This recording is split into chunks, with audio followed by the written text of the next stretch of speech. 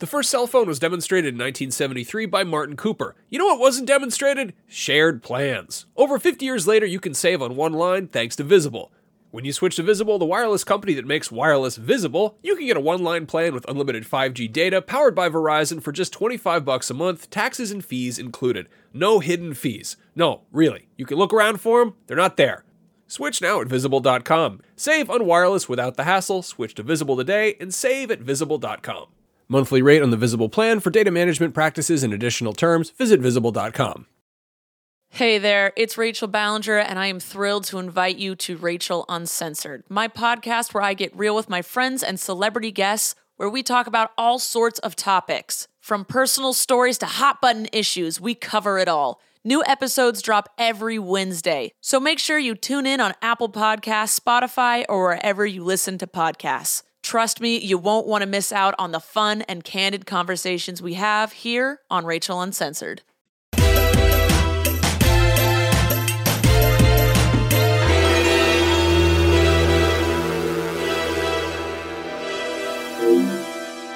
Beyond and hello, everyone. My name is Jonathan Dornbush, and this is Podcast Beyond, episode 654 of IGN's weekly PlayStation show. We have a lot to talk about this week, both of the current gen variety and looking forward to the next gen. But before we do, I'd like to introduce my panel for this week. I'm joined by Tom, right back where we started, Marks. I think you've given up. I think you. Yeah, I have. Spirits are broken, and you're just not anymore. Yeah, you tell me when I announce I'm leaving in 12 years. Tell me what your middle name is. Okay. But we're also joined this week by Cam Hawkins from Dual Shockers. Cam, welcome to the show. Thank you for inviting me. This is a dream come true. So I'm very humbled and happy to be here. We're happy to have you. For those who don't know your work or don't know Dual Shockers, maybe, why don't you give us a little background on who you are, what sort of you've been doing in the gaming writing sphere as of late, and sort of your PlayStation history. So I write for DualShockers.com. It's a smaller, but I would say well-known still site, video game site. And I've been writing there since like April of last year. That's when I got my start in the industry. I've been featured on Inside Gaming, Kind of Funny Games Daily. And when it comes to my PlayStation history, I'm primarily PlayStation 2 was my big time with PlayStation. I have kind of more shifted over to Xbox after that, but I still have a PS4. I had a PS3. I still play the PlayStation games. I love both platforms. And when it comes, and I'm a huge Kingdom Hearts fan. Like I still see Kingdom Hearts as a PlayStation franchise, despite it going to other platforms now, which I'm very happy about. I was so happy when I heard that it was finally coming to Xbox. But yeah, that's kind of a little bit about me. Yeah, it's I still have that association very much too. And for those wondering, yes, there will be some Kingdom Hearts discussion toward the end of this episode. Maybe that's why Brian and Max aren't here. Maybe it isn't. You'll never find out. But we definitely will be talking about that a little later.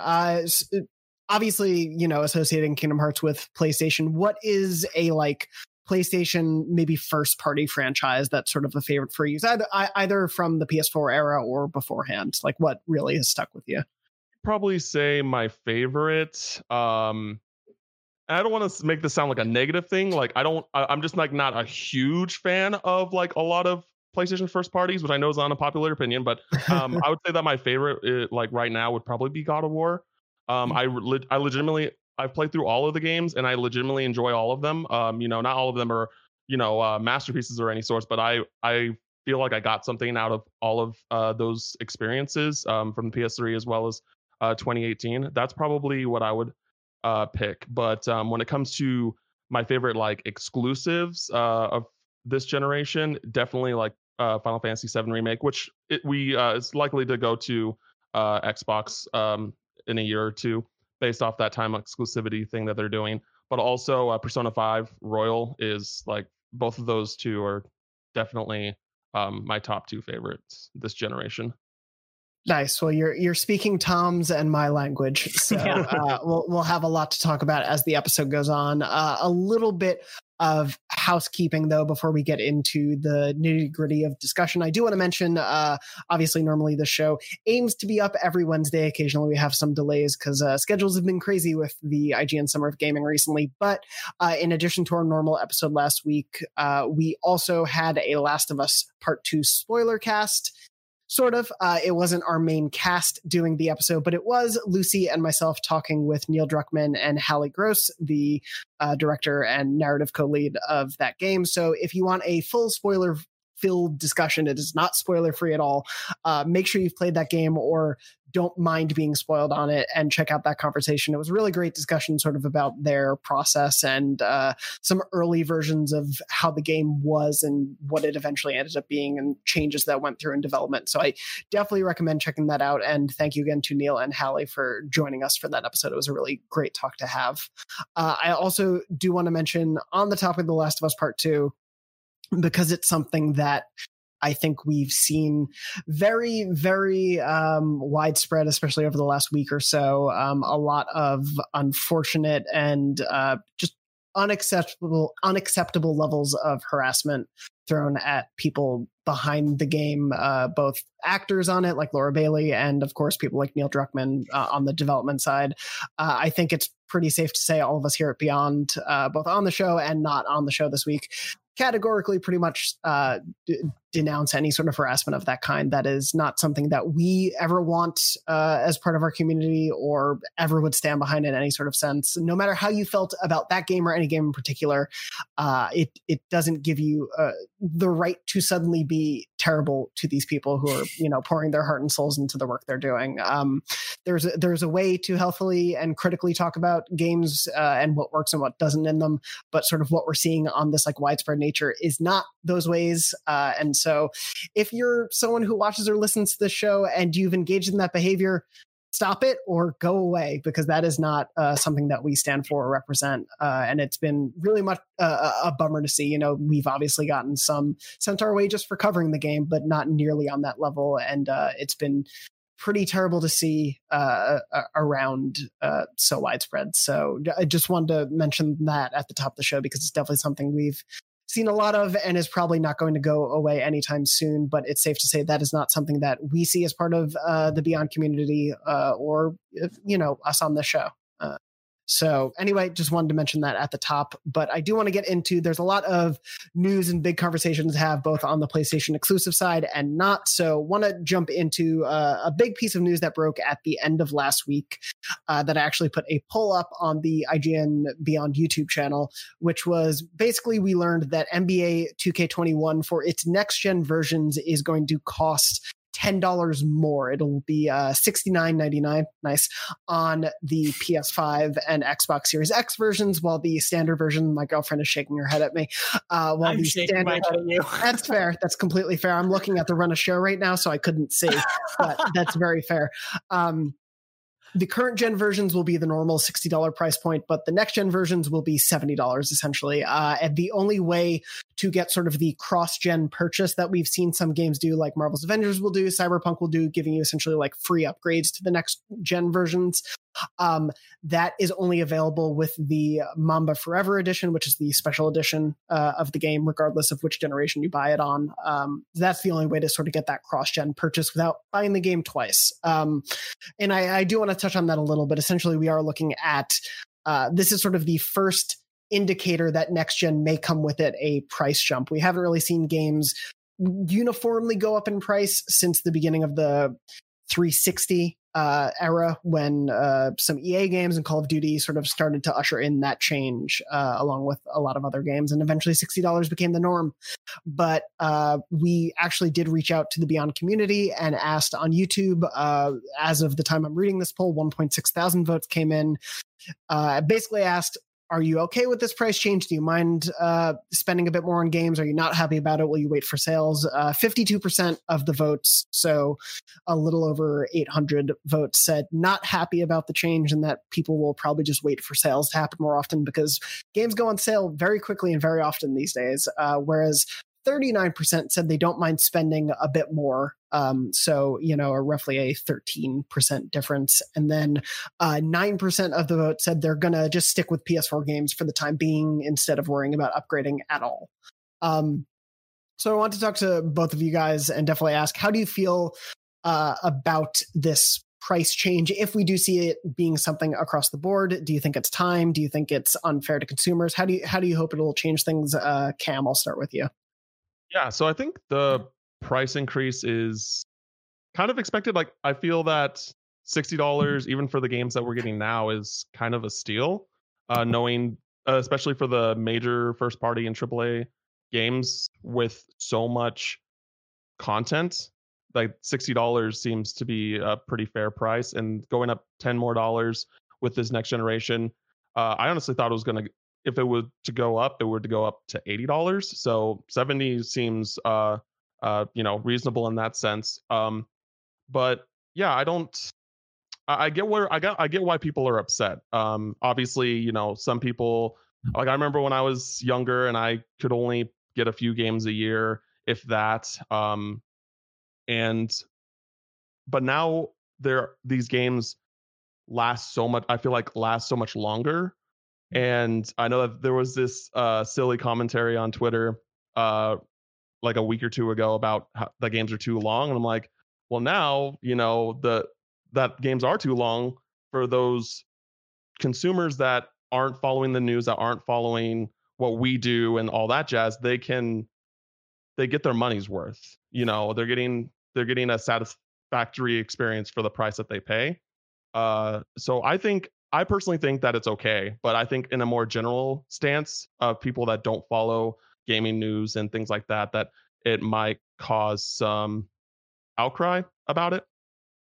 So that's funny, because I'd actually I don't disagree with anything you said. I do think it's like, I kind of expect the people that don't follow gaming news to sort of just not even notice. We've had I think that's why 2K probably feels comfortable making the move, maybe, is just because people are just that audience is just kind of going to buy NBA 2K, right? It doesn't really they don't think hard about that decision every year necessarily. And that's not throwing shade at that community or anything like that.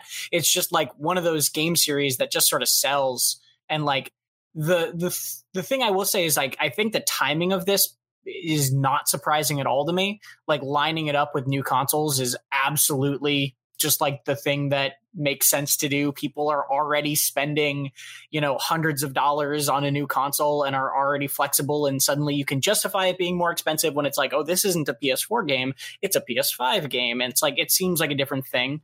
But I do agree with you in that, I don't have much of a problem with it, right? I personally, it's not a huge difference. There's a lot of arguments about like you said, inflation, this should probably technically be even more expensive if you're kind of thinking a lot about it on those terms, but also totally with you in that, man, games are already expensive. like $60 is a lot of money for anybody, or for a lot of people. And just a little bit more expensive is just it feels like a little bit of salt in the wound a little bit. And so I totally understand why half of the listeners would be annoyed by this, because it is annoying, right? No matter how rational it is, I guess is the right way to put it. All the reasoning behind it is tracks in a lot of different ways. But at the end of the day, it's you have to pay more money for a thing you want. And that's a bummer, pretty much. Totally. Yeah. I agree with both of you on that, because I think rational is the right word, because it does, when you look at the money and the increase in development costs and just all the factors that go into what games are today, it makes sense. I don't think it will be hard to argue that the amount of content that is probably going to be in the Elder Scrolls 6 will not be worth $70. If you want to, a lot of people like to just do, a pure, and it's not something we consider in our reviews, and Tom, you can speak to that, but we don't consider price as part of the way we evaluate games, correct? That hasn't changed. No. There are certain moments where it can become a little bit of a factor or have a little bit of an influence on something. But the thing, generally speaking, for just a single player game that's not going to be a live service or not free to play or anything like that, is if you're if you're heavily considering cost into the scoring of the game, then like is every $0 game a 10 out of 10, or like does the score go up as the price gets lower? Like it introduces a lot of questions that are like, it's for just like a full price game, it's better to just we think it's better to just evaluate it on like its merits as a game, and then like if you want to wait for a sale because what we thought of the game is not enough for you, that's fine. Yeah, I do. Sorry, Cam, go ahead. I just think like in general, another thing to put into perspective is that most games outside of Nintendo first party, for the most part, go on sale pretty quickly after releasing. So if you're mad about this $70 price tag for like moving forward, not to say that all games are going to be like that, but at least like with this NBA example, just wait a month and it'll go down $20. Yeah, and then get it. So I know that go ahead. I was just going to say, Watch Dogs Legion isn't even out yet, and it's $40 on Amazon today as we're recording. So, Cyberpunk is $10 off, and that game is definitely going to be worth more than $50. So, yeah. This episode of Podcast Beyond is brought to you by NordVPN, a great way to protect yourself online while also improving your overall experience while enjoying cyberspace. Are you tired of streaming shows, movies, or sporting events being unavailable in your region due to draconian restrictions that are based on completely arbitrary geographical boundaries in physical meat space? Well, switch your virtual location to a place where that's no longer an issue. The same goes for shopping. You can get the best possible deal on subscriptions, flights, hotels, and other goods and services like that from websites that like to play favorites with certain territories and currencies. Meanwhile, encrypted traffic protects your data from hackers, viruses, malware, phishing sites, and other harmful hitchhikers of the information superhighway, though really, it's more of an information autobahn because there is no speed limit with NordVPN. It is the fastest VPN in the world, so there won't be any buffering or lagging, and it'll stop your ISP from throttling your bandwidth. Isn't that nice? One NordVPN account can be used across 6 devices, which is great. My wife has been using our account to watch all sorts of awful British reality TV shows that aren't available here, like Argument Island or Half-Naked Idiots Fall in Love, and everyone's favorite, The Worst People Just Got Married. Let's hear them talk about it. Shows that are so bad they're blocked in our part of the world for our own good, but luckily, NordVPN allows her to trick the internet into thinking she's in the UK, so she and her awful friends can shriek and howl and cackle at the TV while I'm trying to relax.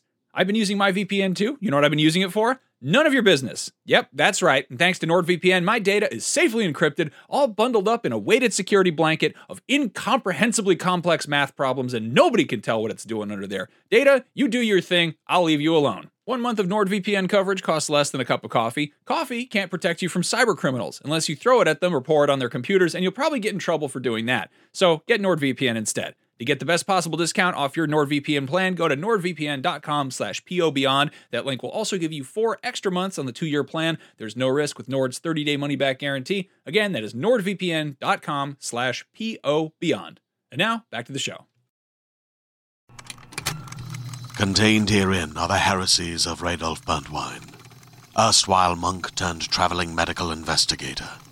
Join me as I uncover the blasphemous truth of a plague-ridden world.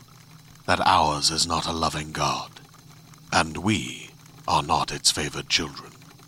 The Heresies of Radolf Burntwine, coming January 2nd, wherever podcasts are available.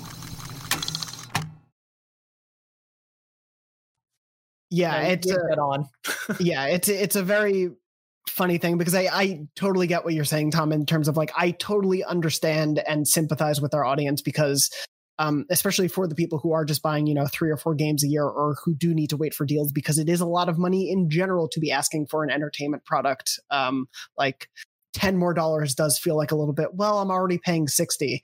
I do think, both of you have sort of mentioned, I'm curious what this means for microtransactions going forward, because I've seen a lot of people be like, well, if this $70 is offsetting some of the increase we've seen in games, finding ways to get you to pay money after they've come out, I'll be more okay with it.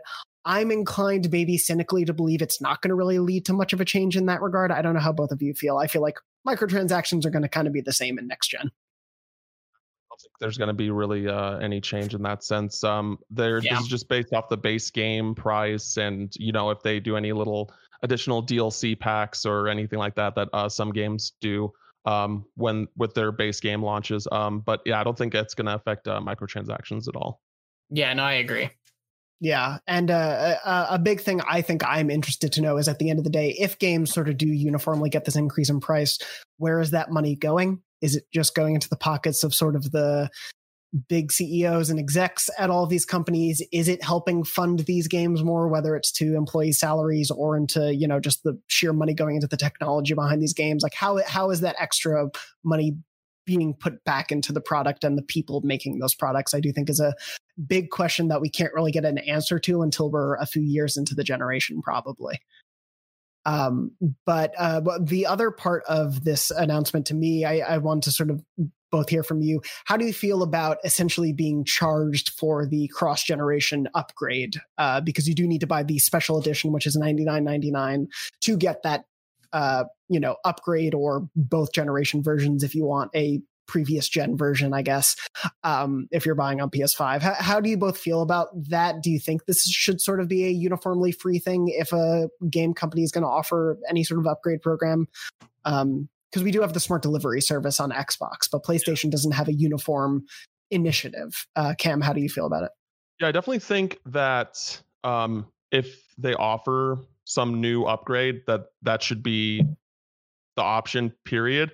But I can so when I see that the price tag to get the cross-gen upgrade once they get the next gen console, and like if you're getting it at launch, like you're planning on getting the PS4 version, picking up the PS5, and then immediately wanting to get the PS5 version, then it kind of feels a little sleazy because you're paying all this extra money and you see these other games that are being upgraded for free, like Assassin's Creed Valhalla, for example.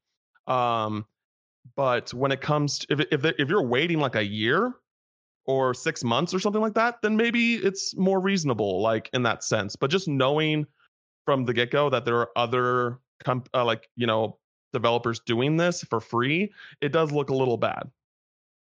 Yeah, I think we're sort of in uncharted territory, right? Because this is the PS3 and the PS4 had this a little bit, but not nearly to the extent where, like, now 7 years after that console jump, we're in a situation where you can update games and change the look of games through a patch, and that's just ubiquitous and easy, right? Like we're used to that now. So the idea that you'd have to like buy a special version of the game in order to get that patch is like a little weird, especially when, and this is the thing about all these, like, this is the PS5 upgrade, and I'm going to get a little bit like PC gamery here, so I apologize for that. But the PS5 upgrade is just like max settings or higher settings on a PC version, right? Like these upgrades, quote unquote, and maybe they'll prove me wrong, I don't know this for sure, but like these upgrades are really just like tuning it up better because the system can run it better, which is great. Like, that's awesome. I'm glad they're doing that. But it's not like I don't, at least, and this is speculation, but I don't expect the upgrade that you're going to be getting to be like new work they're putting into the game specifically for this version. If it's a PS4 game that's going to get an upgrade on PS5, if they're releasing a PS5 version separately, that's a different story. And I'm not talking about that, but like in that context, it feels weird to be like, you need to pay $20 more in order to get like these higher settings, essentially. And again, we're in uncharted territory, so I might just be like not knowing what I'm talking about here, but like that's the way it looks, at least. Yeah. And that's what makes me more uncomfortable, especially when, like you said, Cam, you can just like get Assassin's Creed and get the better version. Yeah, and NBA is a bit of a weird situation where they've said the next gen versions are built from the ground up, but again, we don't know what the real difference in development was. Right. And maybe I'm wrong. Maybe I'm wrong, yeah. And I will totally own that if I'm wrong.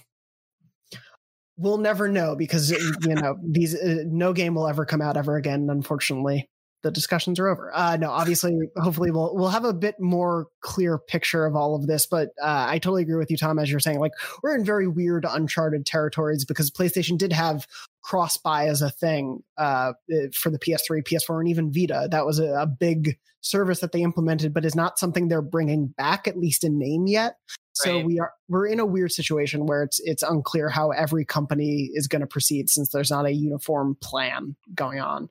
I did want to briefly mention, because I know it got some pickup around Twitter, but your perhaps to some spicy but not to me take on the price increases when people get mad about indie game prices or smaller game prices. Yeah. No, I just like, this is like a this is very, and I'm having fun. This is lovely. But this is like whole thing of like, should games be 10 more, like AAA games be $10 more to me is such a, like a tired conversation when, like you said, we don't know where that money's going. We don't know if it's going to devs, if it's just going into corporate pockets, if it's offsetting payments that we already seen.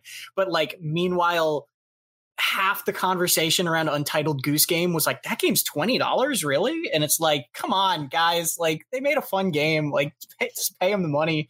Like people, developers deserve to be compensated for the work they put into these things, and people are so unwilling to pay higher prices for indie games, but like suddenly we're having conversations around like $60 or $70, and it's just like a weird sort of thing. And so I tweeted a spicy take because I'm against my better judgment, because my general policy in life is never tweet anything. A reasonable policy to live by. And we'll find out if people get mad at whatever we tweet about next. But no, I agree with you. They will. Yeah. I agree with you. I always go back to, especially because it's a recommendation you made, Return of the Obra Dinn. I would never say, yeah, it's worth it if it's on sale. Like that is just, that game is worth whatever they're charging for that game. Go play that game. It's Hollow Knight is $15. Yeah, Undertale is $15. Like, that game is so good. Like I would pay $40 for Hollow Knight happily, right? Like it's yet we're debating whether, you know, people still call that game, be like, oh, you know, it's wait till it's on sale, and it's like, come on. Yeah, there is deep rooted problems when it comes to sort of the economy by which we judge like the value of a game per dollar value, and it's I think a good important discussion to keep having, but like you said, there are a lot of more factors to it than just $10 more for a next gen game, good or bad. There's a lot more to it. But speaking about a game that was perhaps put into several parts and people have discussed whether or not it will be worth all the money in the end, Final Fantasy VII Remake. The developers are talking about part 2. Surprisingly, it's not been named, of course. We don't have a release date where we haven't seen any of the game. Like Cam was saying early on, that game is presumably, the part 1 is also coming to other consoles at some point because it's only got roughly a year exclusivity on PlayStation. But we don't really know about the future of what Remake as a game or series of games looks like, except for the fact that development on part 2 has, quote, temporarily dropped below 100% efficiency due to the remote working situation that the team is facing. In an interview with The Guardian, co-director Naoki Hamaguchi and producer Yoshinori Katase were asked about the effects of COVID on the first part release, and then especially on part 2. They said, quote, the release of the game happening during the unprecedented situation has blindsided us. At this current time, the team are still making the next game via remote working. Our performance will temporarily drop below 100% efficiency because of this, but I do not think there should be a big impact in the long term. Granted, we first had Final Fantasy VII Remake announced half a decade ago, and then we learned about it being multiple parts within that half decade, and then it finally came out, and it's still not done coming out. Presumably there will be a next-gen version. Presumably it'll probably come to PC and Xbox, maybe on the Switch. Who knows at this point? But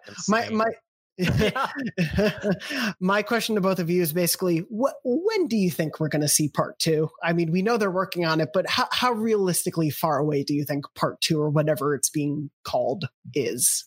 Dude, I have no idea. I want to hear what you're saying, because I literally have no clue. I think we're going to get it spring 2022.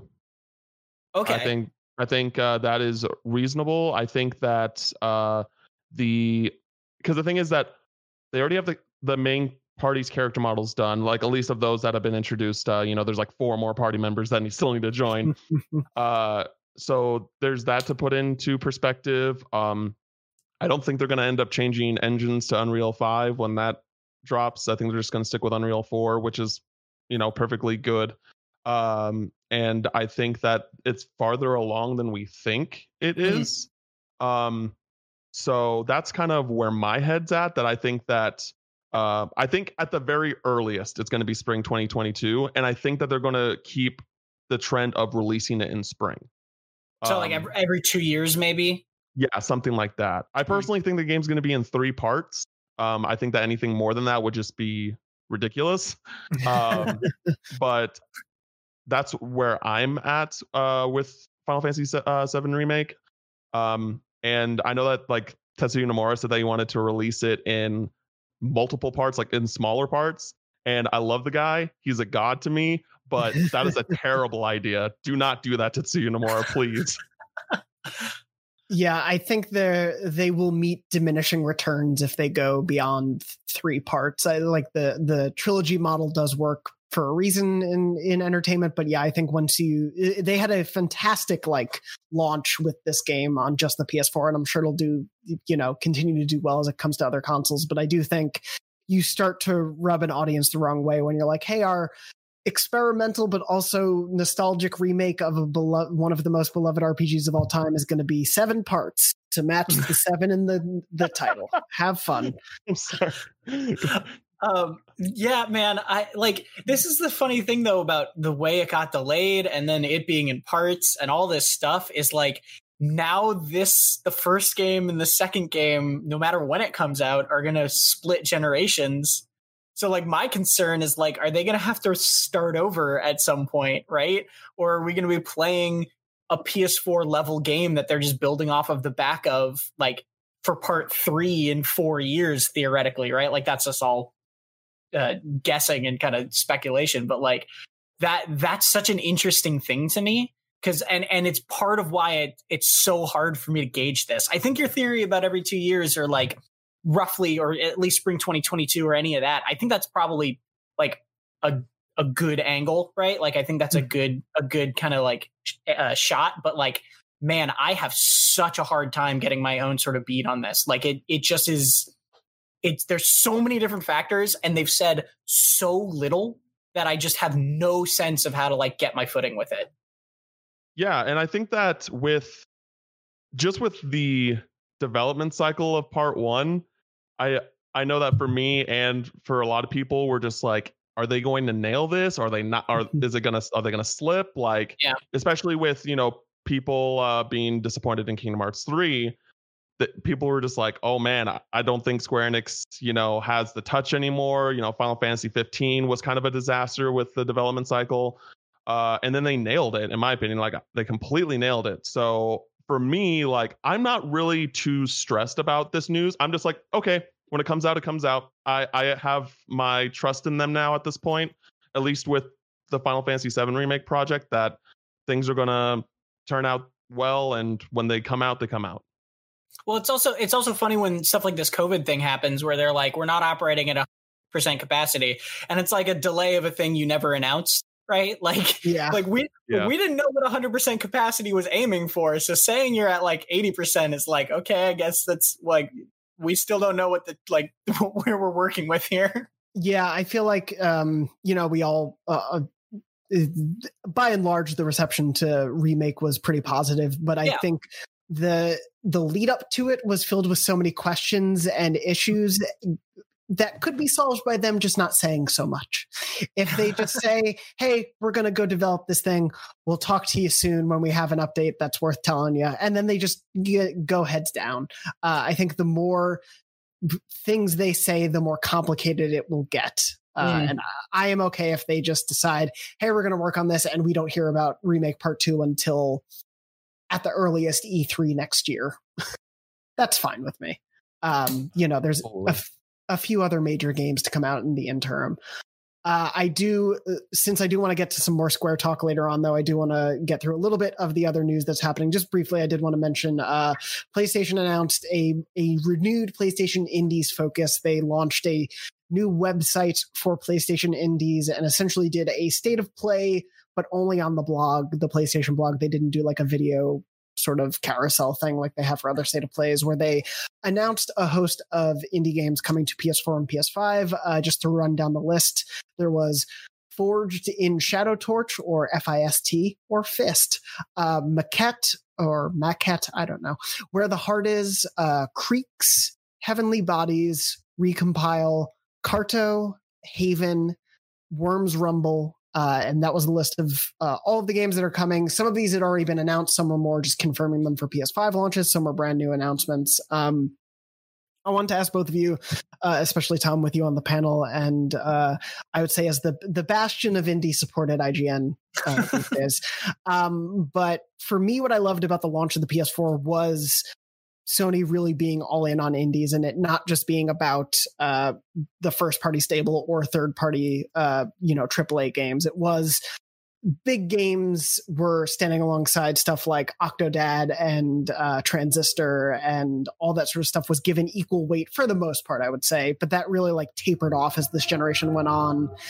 And I would say the Switch kind of took the mantle of like the place to play indie games. Are you just seeing this and just seeing sort of the initiative they're doing, and they have made some recent hires and transitions in the leadership? Do you think we're going to see this in the long run be a continued focus for them, or would you say this feels sort of like lip service at the beginning and we'll have to just wait and see? We'll have to see. I think just in general, like I don't necessarily think it's just lip service, because PlayStation has proven that they are willing to and excited to support indies, like you said, but like it's not 100% like it's in their control, but it's like it's not 100% in their control. This is something I talked to when I went up to Canada a little while ago and spoke to the people at EXOK Games, who are the developers of Celeste and Towerfall.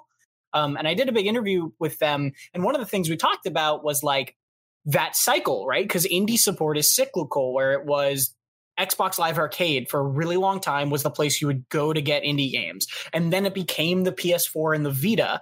And then it became the Switch, and like it's gone in these cycles. And the way they explained it was like it's whoever's offering the best deal to these developers, right?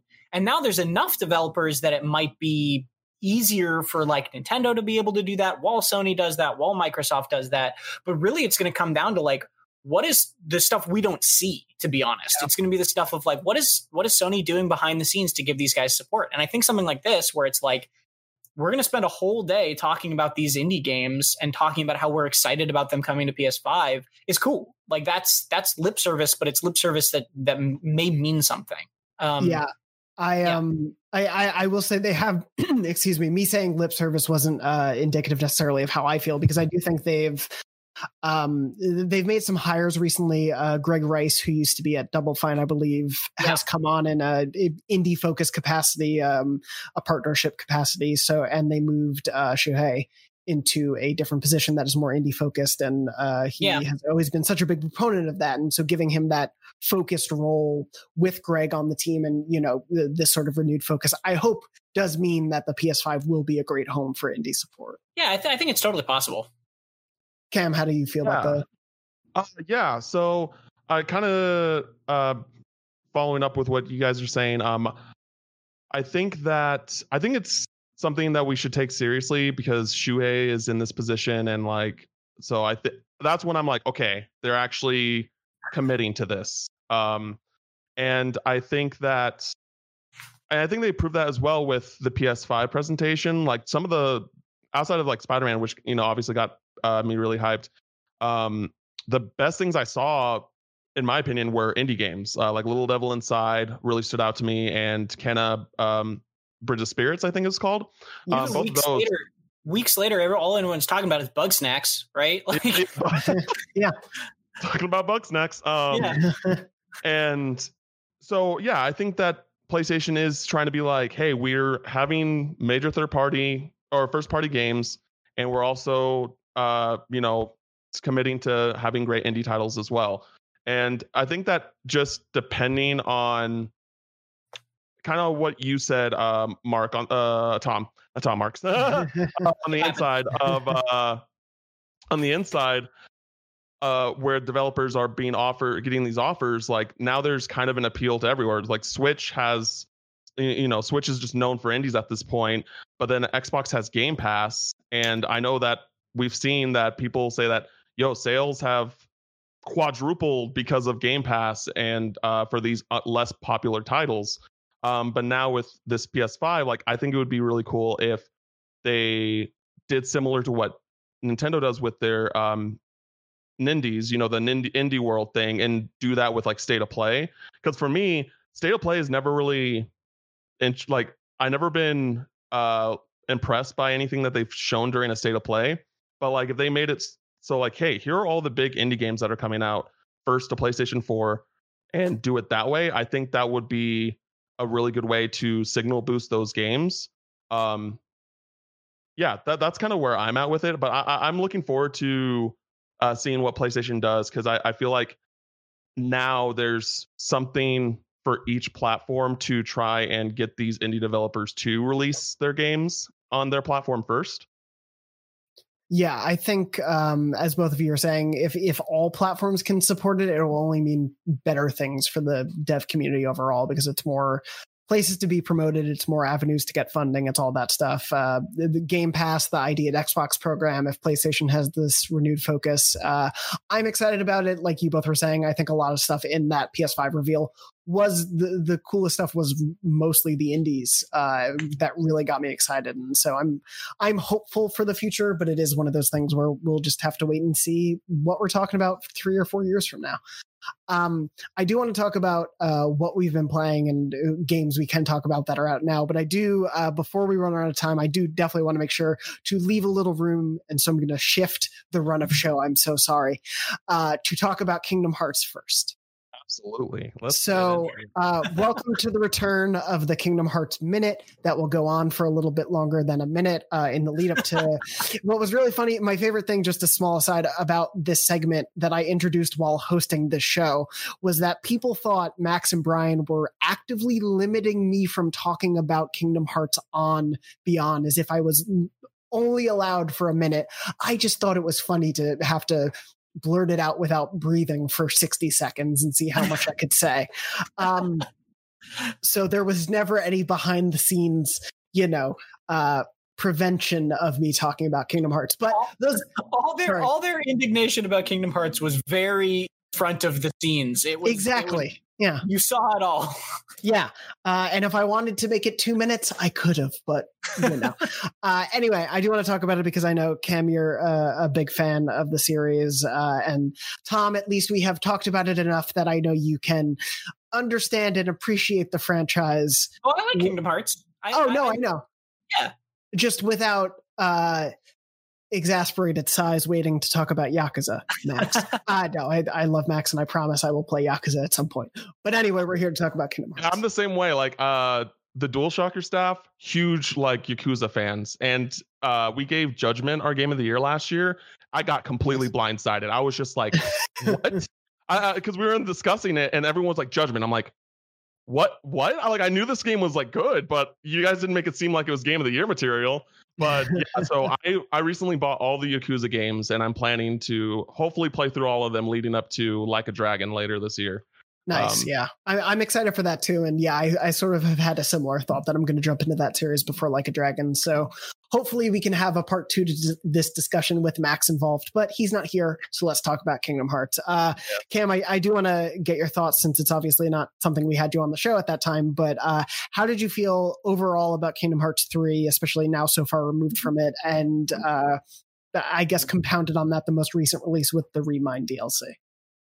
Yeah. So, man, Kingdom Hearts 3 is I still love Kingdom Hearts 3.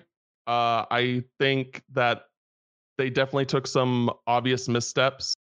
And I think the biggest misstep that they did was that they tried to make this game a soft reboot for the series when it was the last entry of the Xehanort saga.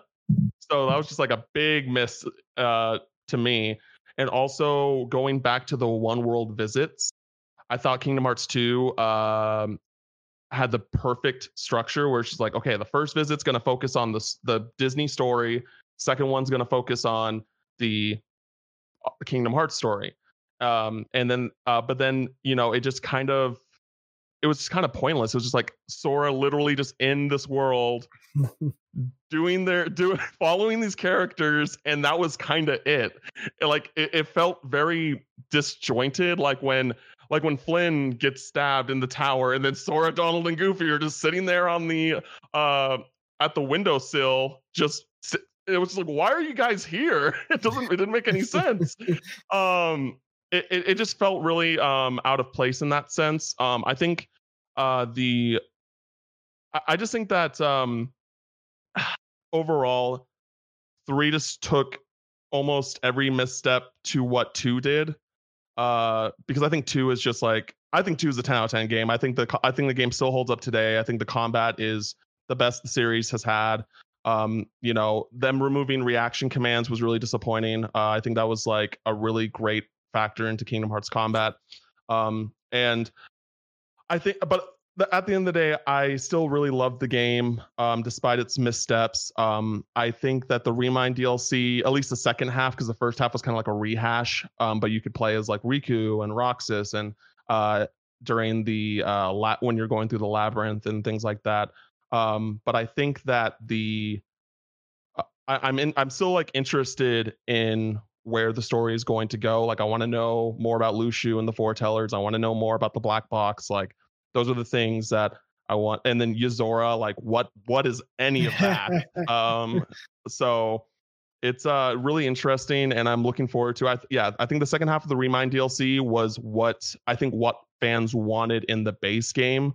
Like when the seven lights are fighting the 13 Xehanorts in the circle, like that was exactly what I wanted. That was what that like cemented the reasons, like, this is why I love Kingdom Hearts, and then like when Mickey is going towards the giant keyhole, I'm like, this is what I love about Kingdom Hearts. And I feel like a lot of that was kind of missing in the base game, but then they kind of fixed it with the Remind DLC.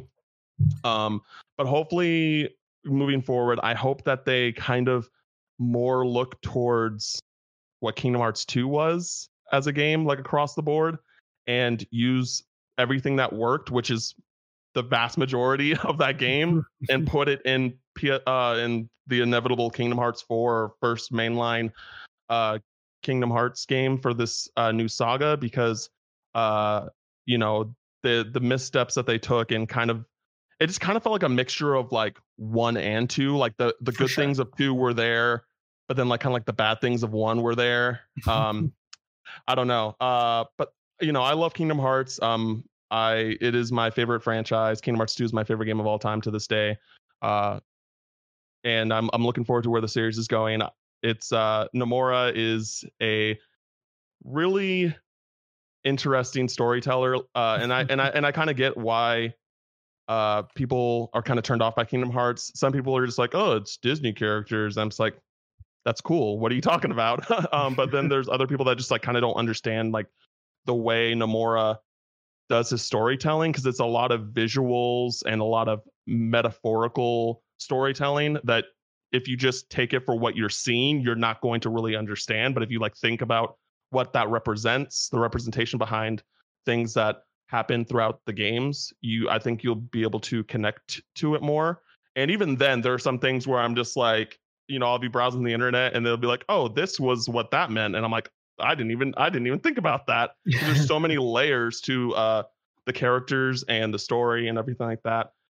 It's a great franchise, for better or worse. There's definitely not some great Kingdom Hearts games, but I think that all of them are worth playing at least once, for better or worse. And I love it. It was a very succinct encapsulation. I appreciate that. The further I get away from KH3, the more I think about how it's so clearly a product of its time when it comes to the Disney factor, because like you were saying, the Disney stuff feels so isolated from one another. And what I fell in love with as a kid, especially when I was younger with the earlier entries, was the blending of Disney franchises and everything. But these worlds felt so sectioned off, and like what happened in each of them really didn't matter to the overall story in an unfortunate way that lost a lot of the charm that I think made those early entries so beloved and kind of like helped catapult the series to what it is today. I don't know if we could ever have that again, honestly. Like, it's one of those weird things where, because Disney is what it is now, I don't know if they would allow that sort of melding, at least like with their biggest franchises. I almost wish the next Kingdom Hearts games went towards some of the like lesser known or the less marquee franchises where it's like, yes, it's not Frozen and Tangled and you don't have that name recognition, but honestly, working with some of the smaller stuff, maybe they could do some more interesting crossover ideas. But yeah, we're at a very interesting place. I totally agree with you. It's like a very weird crossroads for where the series can go from here. And it did feel like they were trying to soft reboot it in case they can't do too much Disney stuff in the future. But it did take away from what that game was trying to do. But, at least we're getting a music game next. So yeah, looking forward to it. And it's canon. It actually has a story to it. It will have it'll have important, meaningful story implications, which is very Kingdom Hearts at this point. I sound like I'm joking. I am actually really excited for that. I loved the rhythm.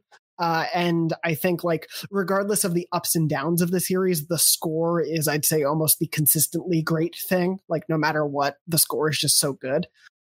So playing a music game set to that score is a fun opportunity to me. I just am surprised, but also not surprised that we'll have heavy story implications as we go further. Just a quick tangent, just really quick. Yes. Do you think Sora's coming to Smash? Do you think it's going to happen? I don't think so because of licensing stuff. Yeah, because you can't put Sora in Smash without putting Donald and Goofy in Smash. Yes, you can. You absolutely can. You can put Riku in there. You can put Roxas in there in the background. Make Dive to the Heart the main stage with the stained glass. Perfect. All right. I can see that. see that. It definitely works. It definitely works. And the thing is, people are like, oh, Disney wouldn't allow it. Why wouldn't Disney allow it? But weirdly, it's not just Disney in my eyes, because it's Disney, but also Square Enix was really, really restricted with putting Cloud in Smash. There was a single song and it was really, really they did not give Nintendo much there.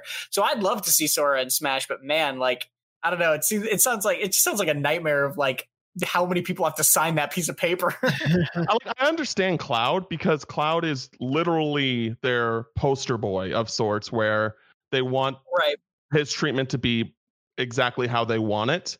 But we have Hero, and Dragon Quest is arguably their biggest franchise in Japan. That's true. But so why can't we get Sora? You know what I mean? But that's all. I just wanted to quickly ask if you guys think that it realistically will happen. I pray every night. I'm not a religious man, but I pray every night. I don't think it's impossible. I definitely think the clear fan demand, they know, and it will definitely be. I'm curious who the fighter number 2 is for this second round of characters. I think that'll be a little more telling, because Min Min isn't really indicative of any other third party collaboration, because it's obviously a Switch exclusive.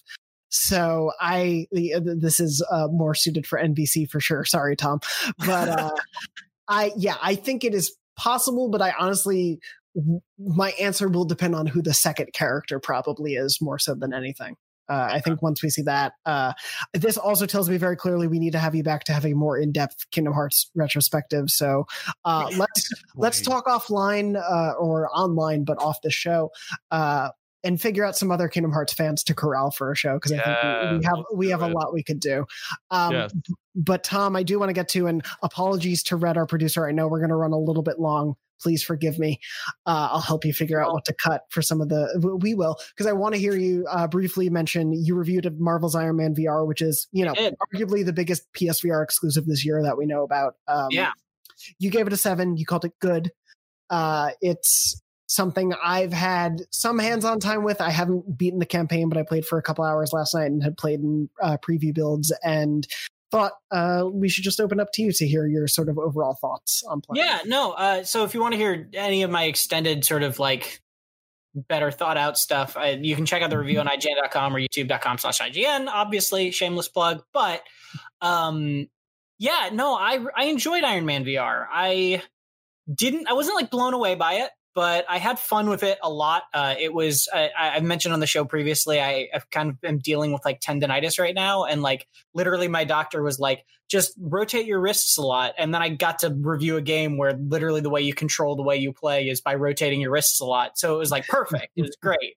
But yeah, it was very fun. The flying and the combat I think is really, really fun. It's just sort of like a thin game. It doesn't have a whole lot of meat on its bones. Like the progression is sort of flat and the story really fell flat for me. But the interesting thing that I've been noticing too is along with some other reviews have generally been around where I was at, right? Like positive, but not like hugely glowing.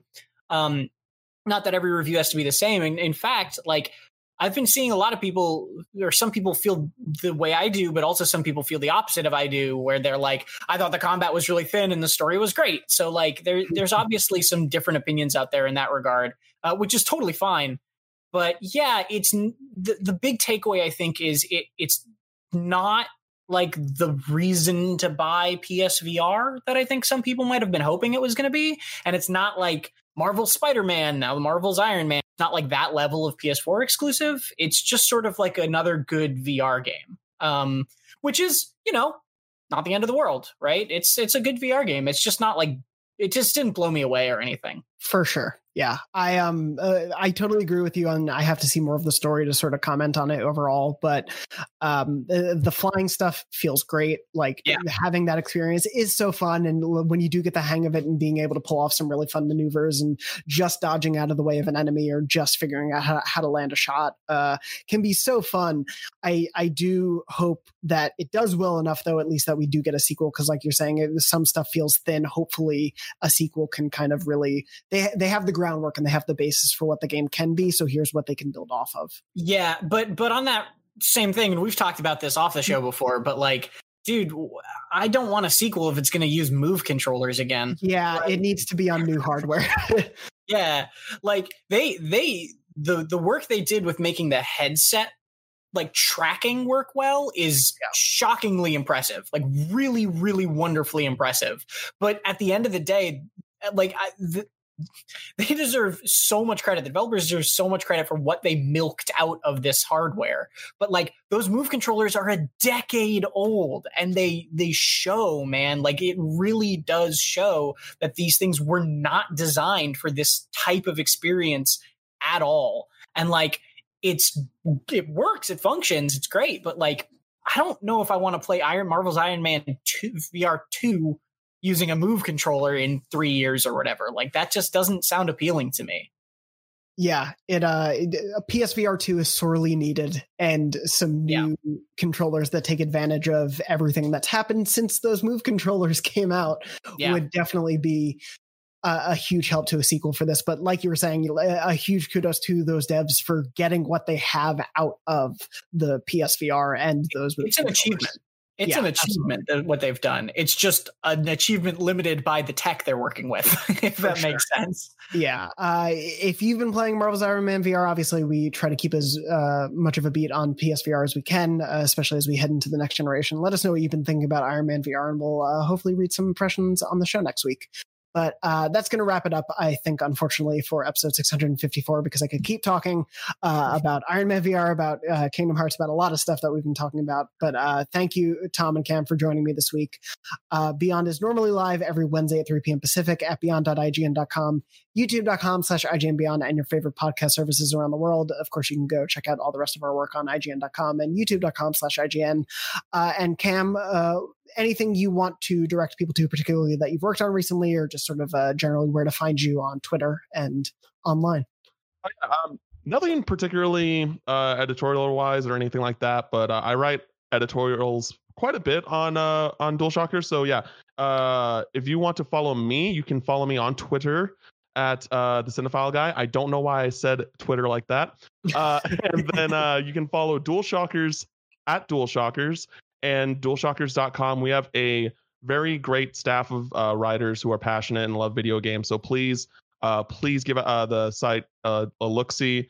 Appreciate it. And thank you, Jonathan and Tom, for inviting me on. And thanks Yeah, no, thank you so much for being on the show. We'll definitely, like I said, have you back and definitely talk about Kingdom Hearts more in the future. And always talk about Kingdom Hearts. Oh yeah, I'm sure we could get at least another hour out pretty easily. Oh, 100% easy. We'd get there. But anyway, that's gonna about wrap us up for this episode. You can find me on Twitter at JMDornbush and Tom at Tom R. Marks.